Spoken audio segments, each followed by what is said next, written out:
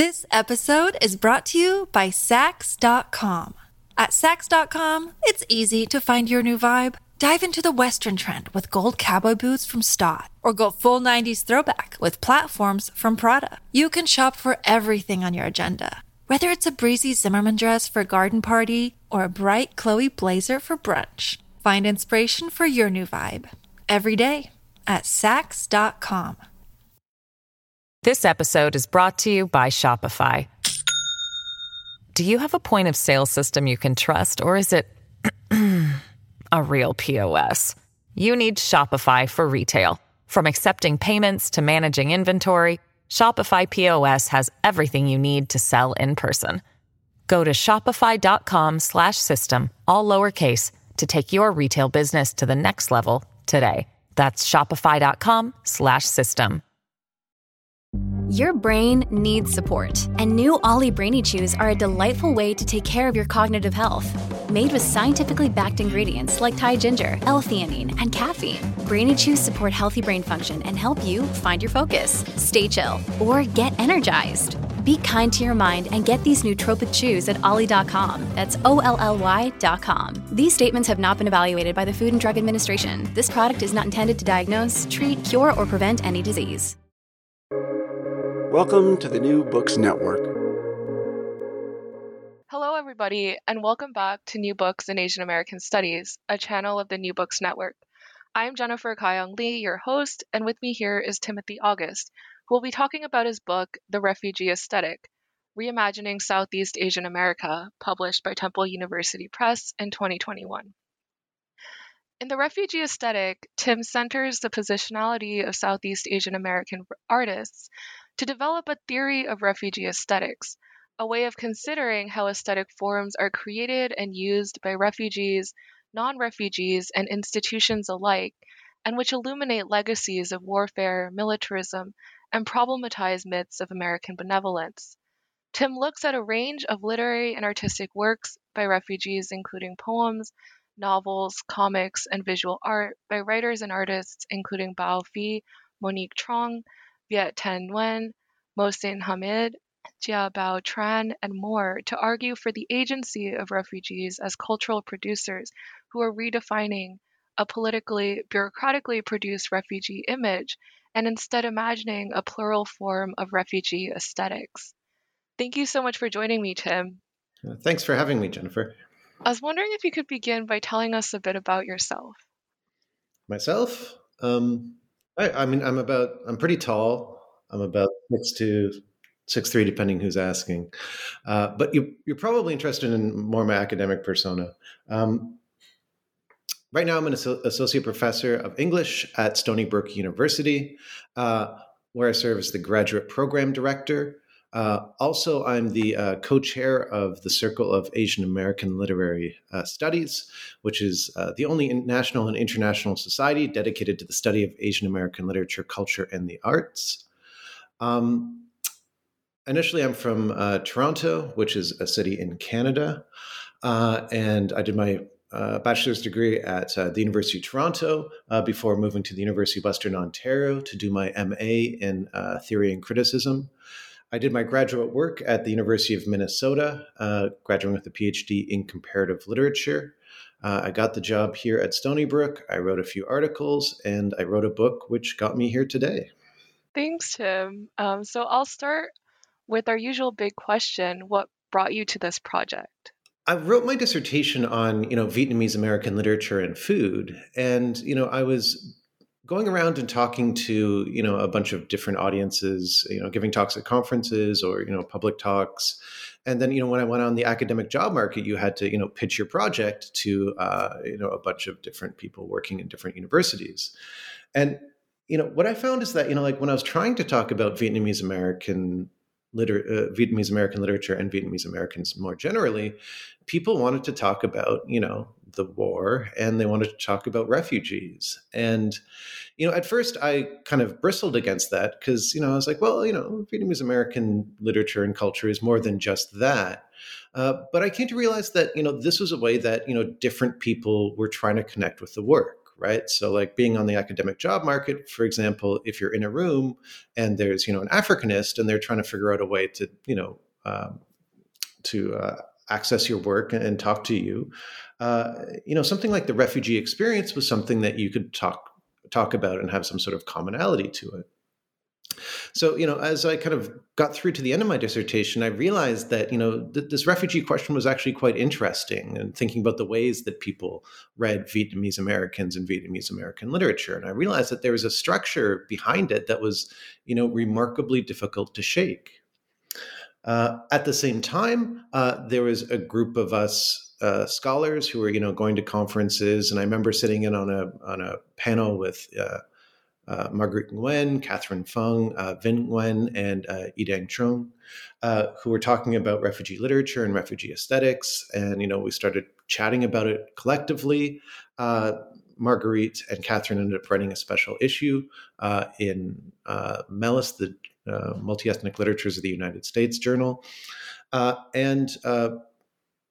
would say finally, around the same time, I noticed there's a bunch of Southeast Asian American authors who were embracing the refugee position, right? Actively writing as refugees.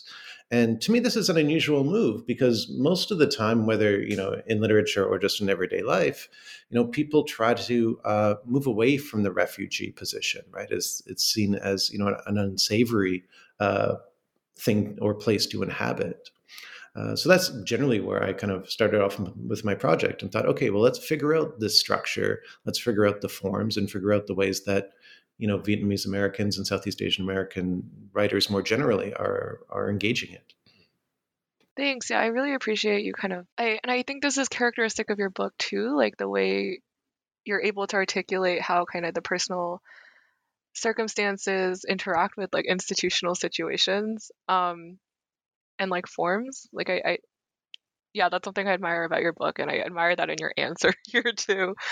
Um, so as you mentioned in your book, many post-colonial scholars have been suspicious of aesthetics as a term that's been used to marginalize post-colonial literature, but you still choose to focus on aesthetics and make a really compelling case for doing so. So I was hoping you could, tell our listeners, since the word is in the title, why aesthetics, and why for refugees who have immediate material concerns are aesthetics nonetheless impossible to ignore. Wonderful. Yeah. Well, I think it gets back to, what you just mentioned is just how intertwined, the personal and the institutional and the artistic are for, different populations. As, you led in with your question, oftentimes artistic concerns are seen to be, lesser for groups that are under immediate peril for good reason, right?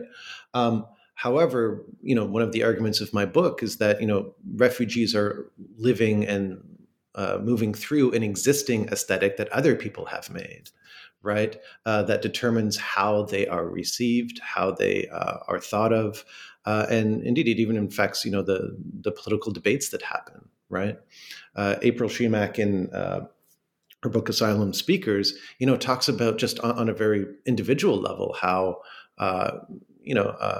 border guards, border agents, immigration agents,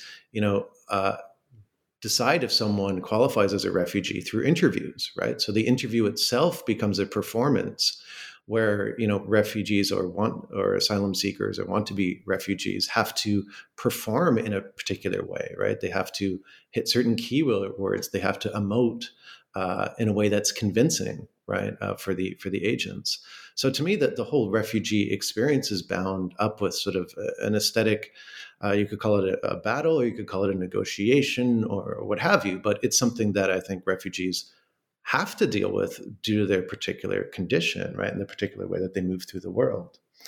On a more, I guess, academic level, I'm interested in the aesthetic because, it concerns the form, value, and reception of artistic works. So it kind of allows me to take a look at what the works are doing, but then also, how they're received and how they circulate, right? Which speaks to my background in world literature and comparative literature, as how art objects move through the world is of great concern to the field. And, this, kind of leads finally to sort of an underlying structural methodology, which is, inspired from the work of, Edward Said, who argues that, aesthetic critique requires detailing how a particular group is narrated into history. And in the same breath, identifying who has the power to do so. Thank you. So you started to touch on this, I think, in the your answer, but I was wondering if you could kind of tell us a little bit more. So one of the contradictions of the refugee figure that you highlight in your book is the way in which media encourages us to believe that every instance of refugee-ness is exceptional. That is, that becoming a refugee arises out of unique, singular circumstances. But you also point out that given all the ongoing wars, climate crises, disasters happening in the world, there are constantly new refugees being created, and there's a remarkable consistency between these different refugee images. So I was wondering if you could speak a bit to this contradiction and the kind of refugee image that you describe. Yeah, totally. I mean, it's worth saying, that, there's over 100 million people who have been displaced currently, right? The refugee is now a constant condition of our contemporary moment, right? The thing that always just jumps out to me is that there's been a refugee Olympic team in 2016 and 2020, which goes to this feeling that we have in the world that the refugee is going to be there for a while, right? And indeed, it's actually we're seeing the number of refugees increasing, right?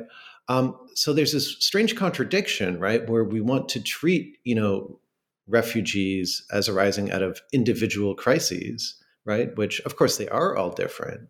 But then there's this sort of larger idea that there's the condition of refugee-ness is constant, right? And it's not an exception. But we read refugee images and we read refugee literature as if it is, right? And oftentimes the point of, the assumed point of refugee images and refugee stories is that if people can empathize with refugees, if they can, and this is a key word that is used throughout a lot of literature, is try to humanize refugees, right? That somehow they will be accepted and there'll be enough places for them, and that they will then disappear. And the question I have is, well, what do we do with refugee literature and refugee artistic production when, okay, it's producing this empathetic structure, but we're still producing more refugees? Yeah, thank you. It's a huge question, and I think you articulate kind of the stakes of it really beautifully. So you have this discussion, and perhaps it might not surprise you that this part was interesting to me, but in your chapter on the refugee position, you write about the emergence of two bodies of diasporic Vietnamese literature during the 1970s and 80s. One which was written in the language of the new land, whichever that language is. So English, French, German, kind of depending on depending on the diasporic condition, and which sought to educate the reader about Vietnamese experiences, which you refer to as narratives of invitation.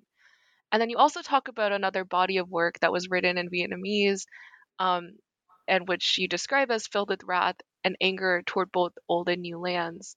And you describe these two groups as a kind of bifurcation between public and private narratives, which I thought was really interesting. So I do think in your book you seem to focus on kind of the next generation, which after you described previously, like this new generation attempts to reconcile these two kind of separate strands, both the explanatory kind of need or function and the rage. And I thought it was I thought your reading of this poem, a bilingual poem by Bao Phi called You Bring Out the Vietnamese in Me, to be really fascinating. So I was wondering if you could tell us a bit about how you came to this poem and what it does and what the bilingualism of it does.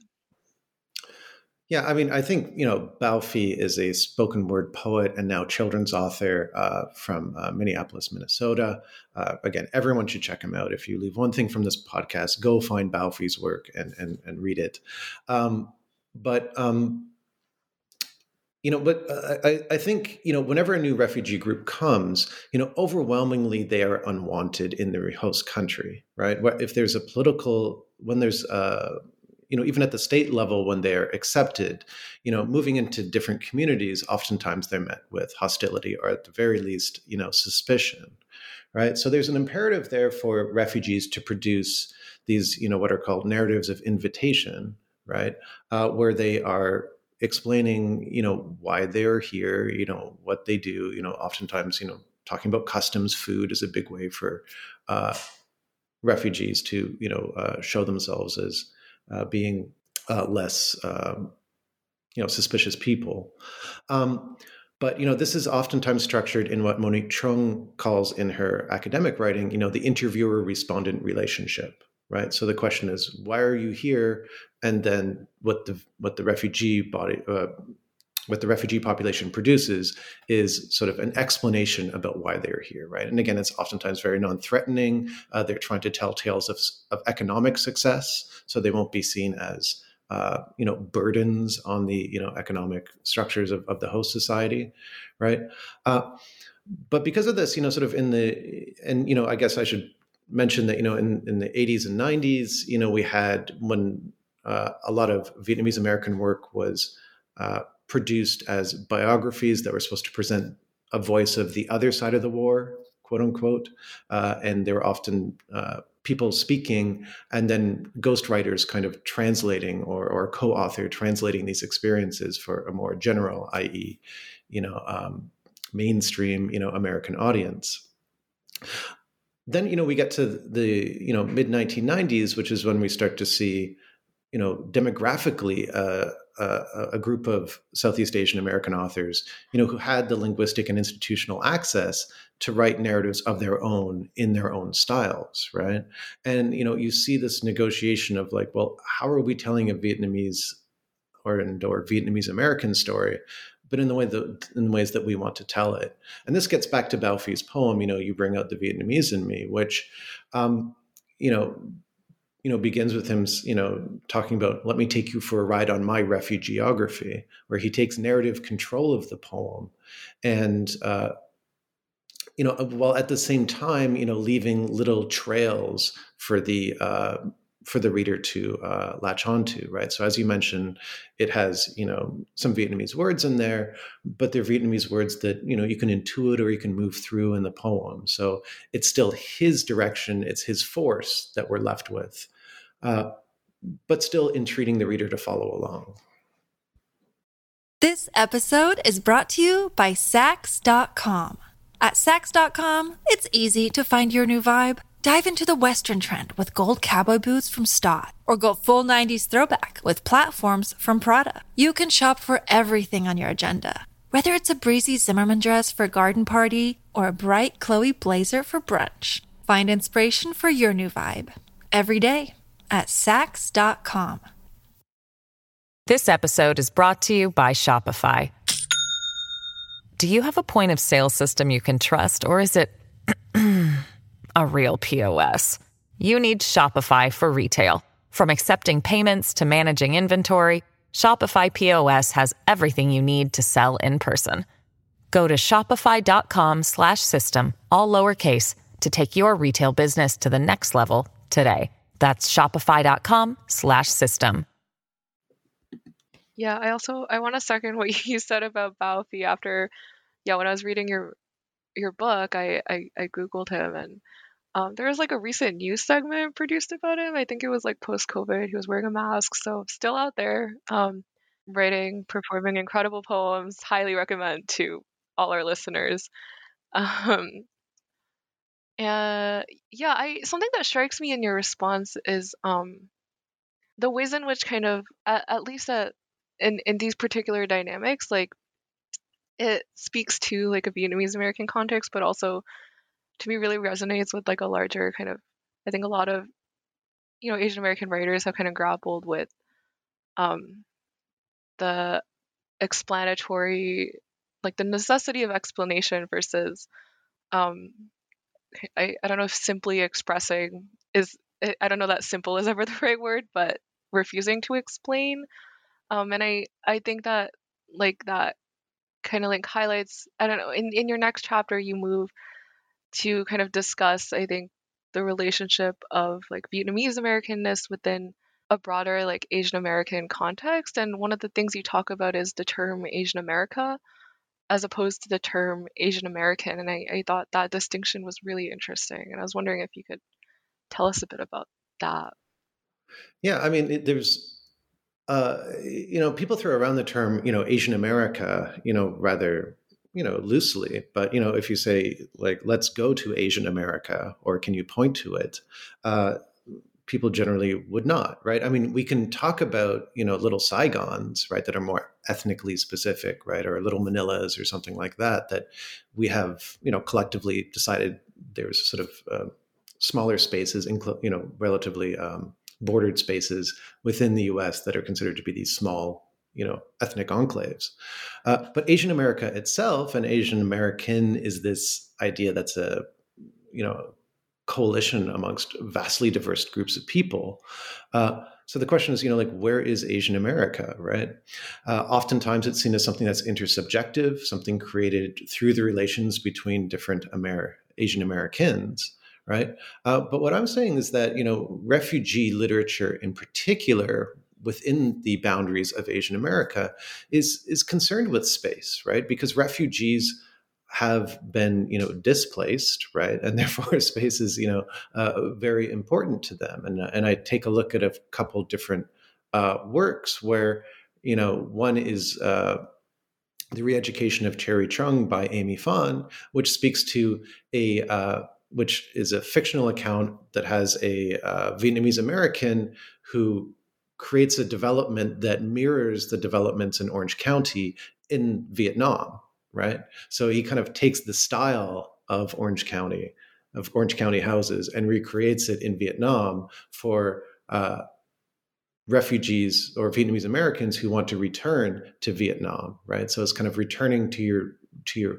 it's advertised as the real home, right? While still keeping the comforts of the U.S., right? So I guess, through that chapter is I want to emphasize how, refugee writers creatively try to think about spaces and actual spaces that you can inhabit in the US, and then how you can even transport those spaces and transport those styles. On one hand, that's a very, noble, creative, and enabling skill, the idea to understand the precarity of space and to see it as malleable. But one of the points that I make near the end of the chapter, and this is something that Evan Leah-Spare too mentions as well, is that, because of this, refugees can then take on sort of an imperial form themselves, right? They can go take over other spaces as they kind of look to grow their space, right? So there's a tension there that exists still. Yeah, definitely. So in your chapter on the refugee personality, you turn to Viet Thanh Nguyen and his Pulitzer Prize winning novel, The Sympathizer. But you approach this text differently than you have other texts in your book, in that you examine Viet Thanh Nguyen as a public figure alongside kind of the publicity work he did for his book, and in addition to the novel itself. And you use the phrase unitary performative piece to describe this combined kind of public figure and novel, which you then analyze. So I was wondering if you could tell us a bit about the significance of Nguyen commanding such a public presence as a Vietnamese, an American, Asian American, and refugee writer, and how as a figure he illuminates kind of a lot of the concerns and arguments that you've been putting forth in your book. I mean, just as someone who's, worked in Vietnamese American spaces and has been welcomed to many Vietnamese American spaces, I think, when Viet won the Pulitzer, it was just astounding, right? That, a Vietnamese American, a refugee, could be winning the Pulitzer Prize. It was breaking new ground. And, like the book itself, is a remarkable work. But to me, I was just fascinated by the way that he would then negotiate this new position, right? This new figure, this new personality, right? And if you go onto his website, and you check out his speaking schedule, I mean, at least for the first 2 years, like he was on the road for 2/3 of the year, and he had young child at home and a family and everything like that. And I was just thinking, like what motivates him to do this, and what is he crafting? And to me, one of the most remarkable things is just, trust me, I've read way too many interviews and watched too many events of his. He keeps on coming up with new material, and what struck me is just how much of an educator he was as he walked through this world. I mean, he's moving on in some ways from being a professor, as his main gig, I guess. But I was watching him just, give Asian American Studies 101 talks, essentially as he moved through, all these different spaces. And he was not just going to, university campuses. I mean, he was talking at New York Public Library, dealing with public audiences, and then oftentimes, talking to veterans groups, right? Which, as a Vietnamese American man, this is, to me, would be a rather intimidating group. But he would take that on, right, and would really address it. So that's why I was just fascinated on watching this whole performance happen, right? Thinking again about the circulation of his work himself, right, and in many ways, redefining, what a refugee could be, right? And he was so explicit on stating that it was a refugee text, right? Even though the text itself isn't, overly concerned with, the passage or acculturation in a way that is bounded by those, but rather it becomes part of the experience through which he develops the characters. So, Yeah, Viet, he's very intentional, I think, in all the publicity about always saying like he like his text, but also that like he is a refugee, and you mentioned that in your book. Um, and he's too. It's also sorry, what? Go on.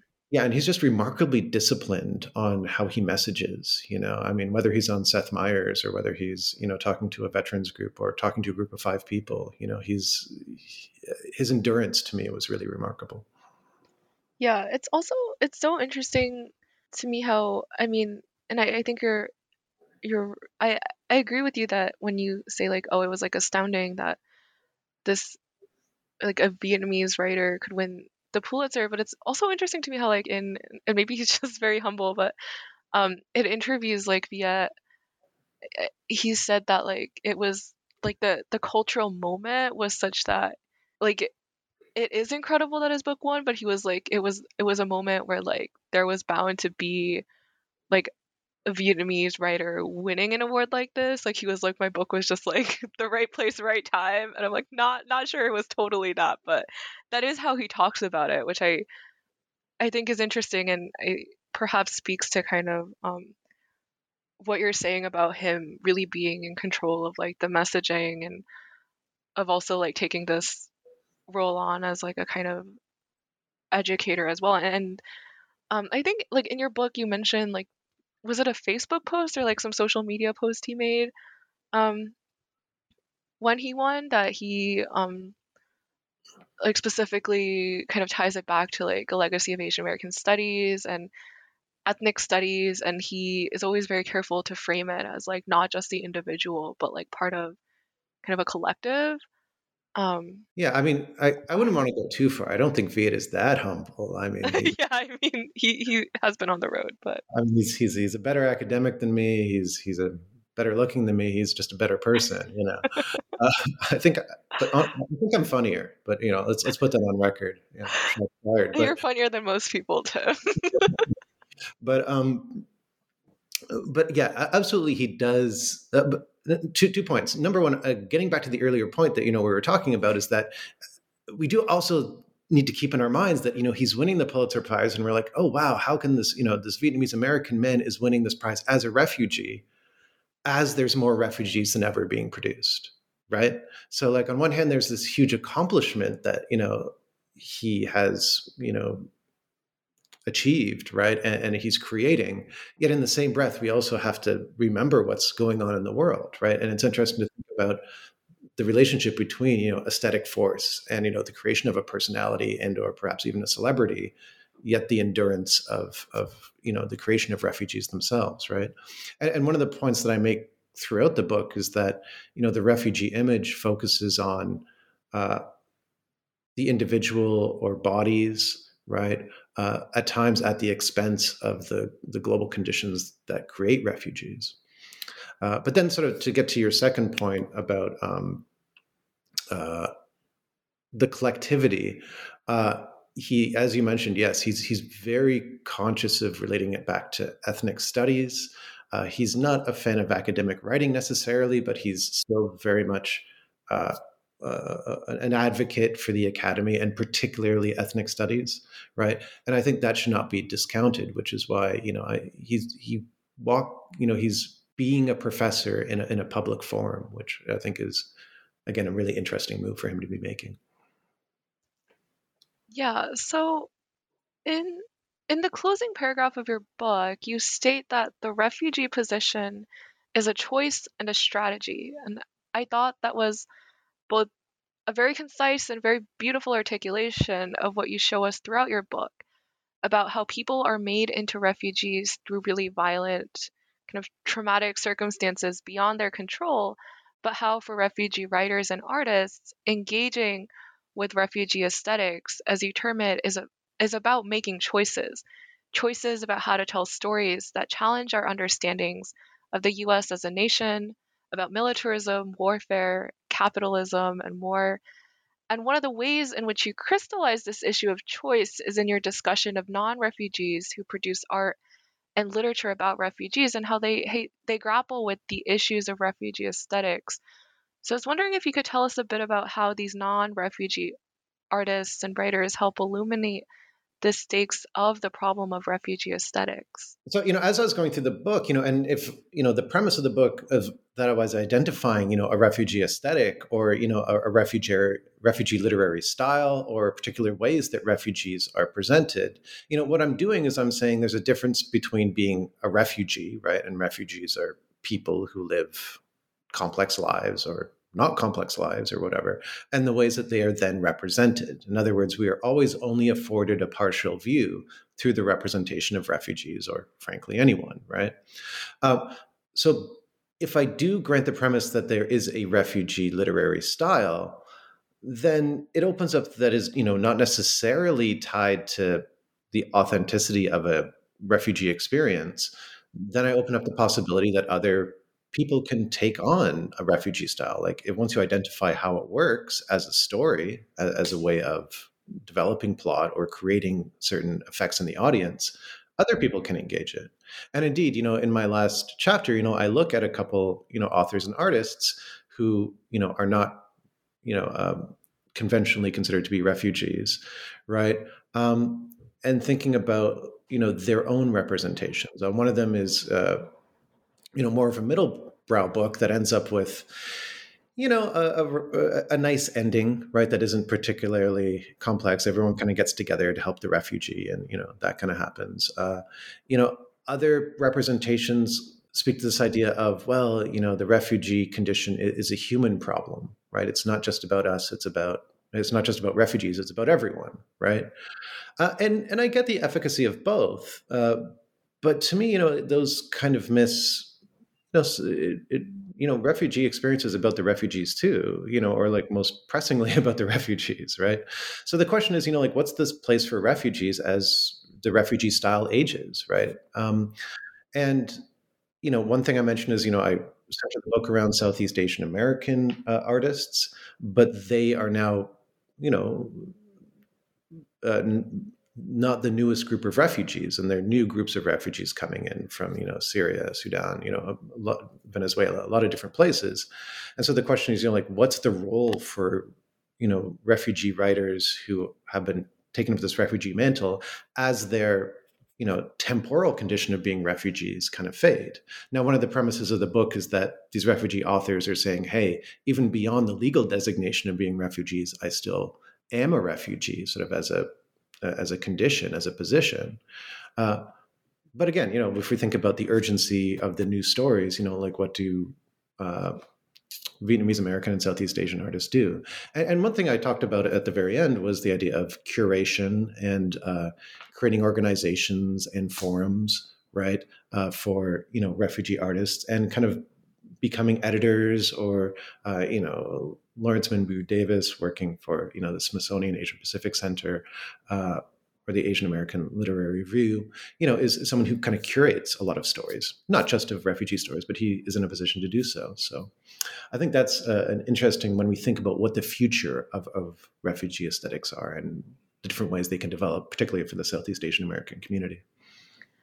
Yeah, I really appreciated you grappling with that question. Even just like, I don't know, a random conversation I had with a friend a few weeks ago, we were talking about how like adoptee narratives also often like they seem to be like an aesthetic form in a way that is separate from adoptee experiences, but then like adoptee writers are also taking on that form, and so there's this kind of tension. And I think with Asian American literature and Asian American studies right now too, as we see more and more people, taking up Asian Americans within, their writing and art, like, yeah, it's a question that does not yet have like it's a question that continues to, I think, be troubling or challenging for people working on all sorts of kind of identity related like categories of analysis as it's tied to like literary cultural production. But I yeah, mean, when I first started my PhD, like I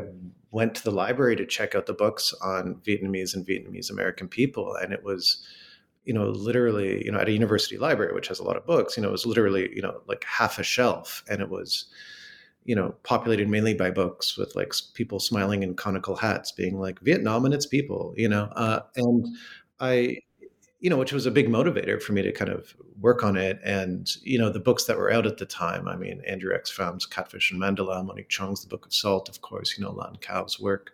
But really, there was like a handful of work, myself and like fellow friends and academics of my generation, like, Catherine Nguyen, we literally would say like, oh, there's like a new Vietnamese, American book out. And like, she had a spreadsheet that she'd punch it into, and like we could count the number of books that were out there.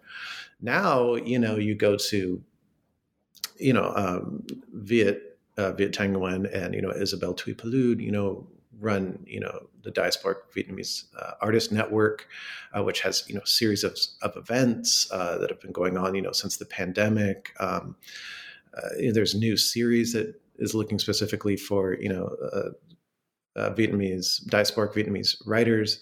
If you go to the Association for Asian American Studies conference, you can go to a whole day of panels just on refugee literature or Southeast Asian American literature. So we've seen a drastic change in the 15 years I've been doing this. And this has to do with demographics, right? Of course, Southeast Asian Americans have generally grown up, so now that they're they have linguistic and institutional access, right? Versus their parents were recent immigrants and didn't have these opportunities. But then I also think it's been the work of a lot of people to really promote it, like people like Monique Chung, people like Bích Minh Nguyen, people like Viet Isabel to make it happen. Bao Phi's a mover in Minnesota, so. yeah, thank you so much, Tim. So we've taken up a lot of your time. I have just one last question. What are you working on next? I'm so, as an academic, right, you write your one book, which gets you tenure, which was very nice. Thank you, everyone. And again, many thanks to all the artists and, colleagues that have worked and given me the opportunity to write, the first book. I'm truly, honestly humbled. But then, once you have tenure, you're supposed to write a second book, which will then hopefully get me to, full professor. The second book, I'm actually returning back to my dissertation, which was, as I mentioned earlier, on Asian American literature and food. And I'm titling it The Culinary Unconscious, right? Food in Asian American literature. And one thing that always strikes me is that we have this, people take a look at the phrase, tell me what you eat and I shall tell you who you are. And they process it in the same way that they think about Ludwig Feuerbach's aphorism, you are what you eat, right? When I look back to Brillat Savarin's "You are what you eat," tell me what you eat, I should tell you what you are. It's a remarkably different process, right? It involves this process of telling right? So the question that I have is, look, if we think about the most intimate things that we have in life, eating is one of those, right, that we do. And if anyone's going to know about what we eat, why it would be us. So the question is, like, why should we need to tell someone else what we eat in order to have them then tell us who we are? So taking that as a point of departure, I'm looking at, Asian American texts and food. And again, food in Asian American texts have oftentimes been seen as a realm to explore, intergenerational communication, particularly between, mothers and daughters, or it's been seen as something that is based around the real world conditions that Asian Americans, vast numbers of Asian American populations have had to, work in, like whether we're talking restaurants, canneries, farms, et cetera. This is the point that, Anita Minower, Robert G. Sung-Kyu, Martin Menelanson, they all talk about this. But I want to think about it. Okay, like what is it as a literary style then to talk about food, and particularly from the Asian American position? Why are they telling what they eat, right? And I see it as very different from just eating. That sounds super cool. I look forward to seeing your book when it comes out. Me too. Thank you so much for joining me today, Tim. Awesome. Thank you so much, Jennifer. Honestly, it's truly an honor. And take care, everyone.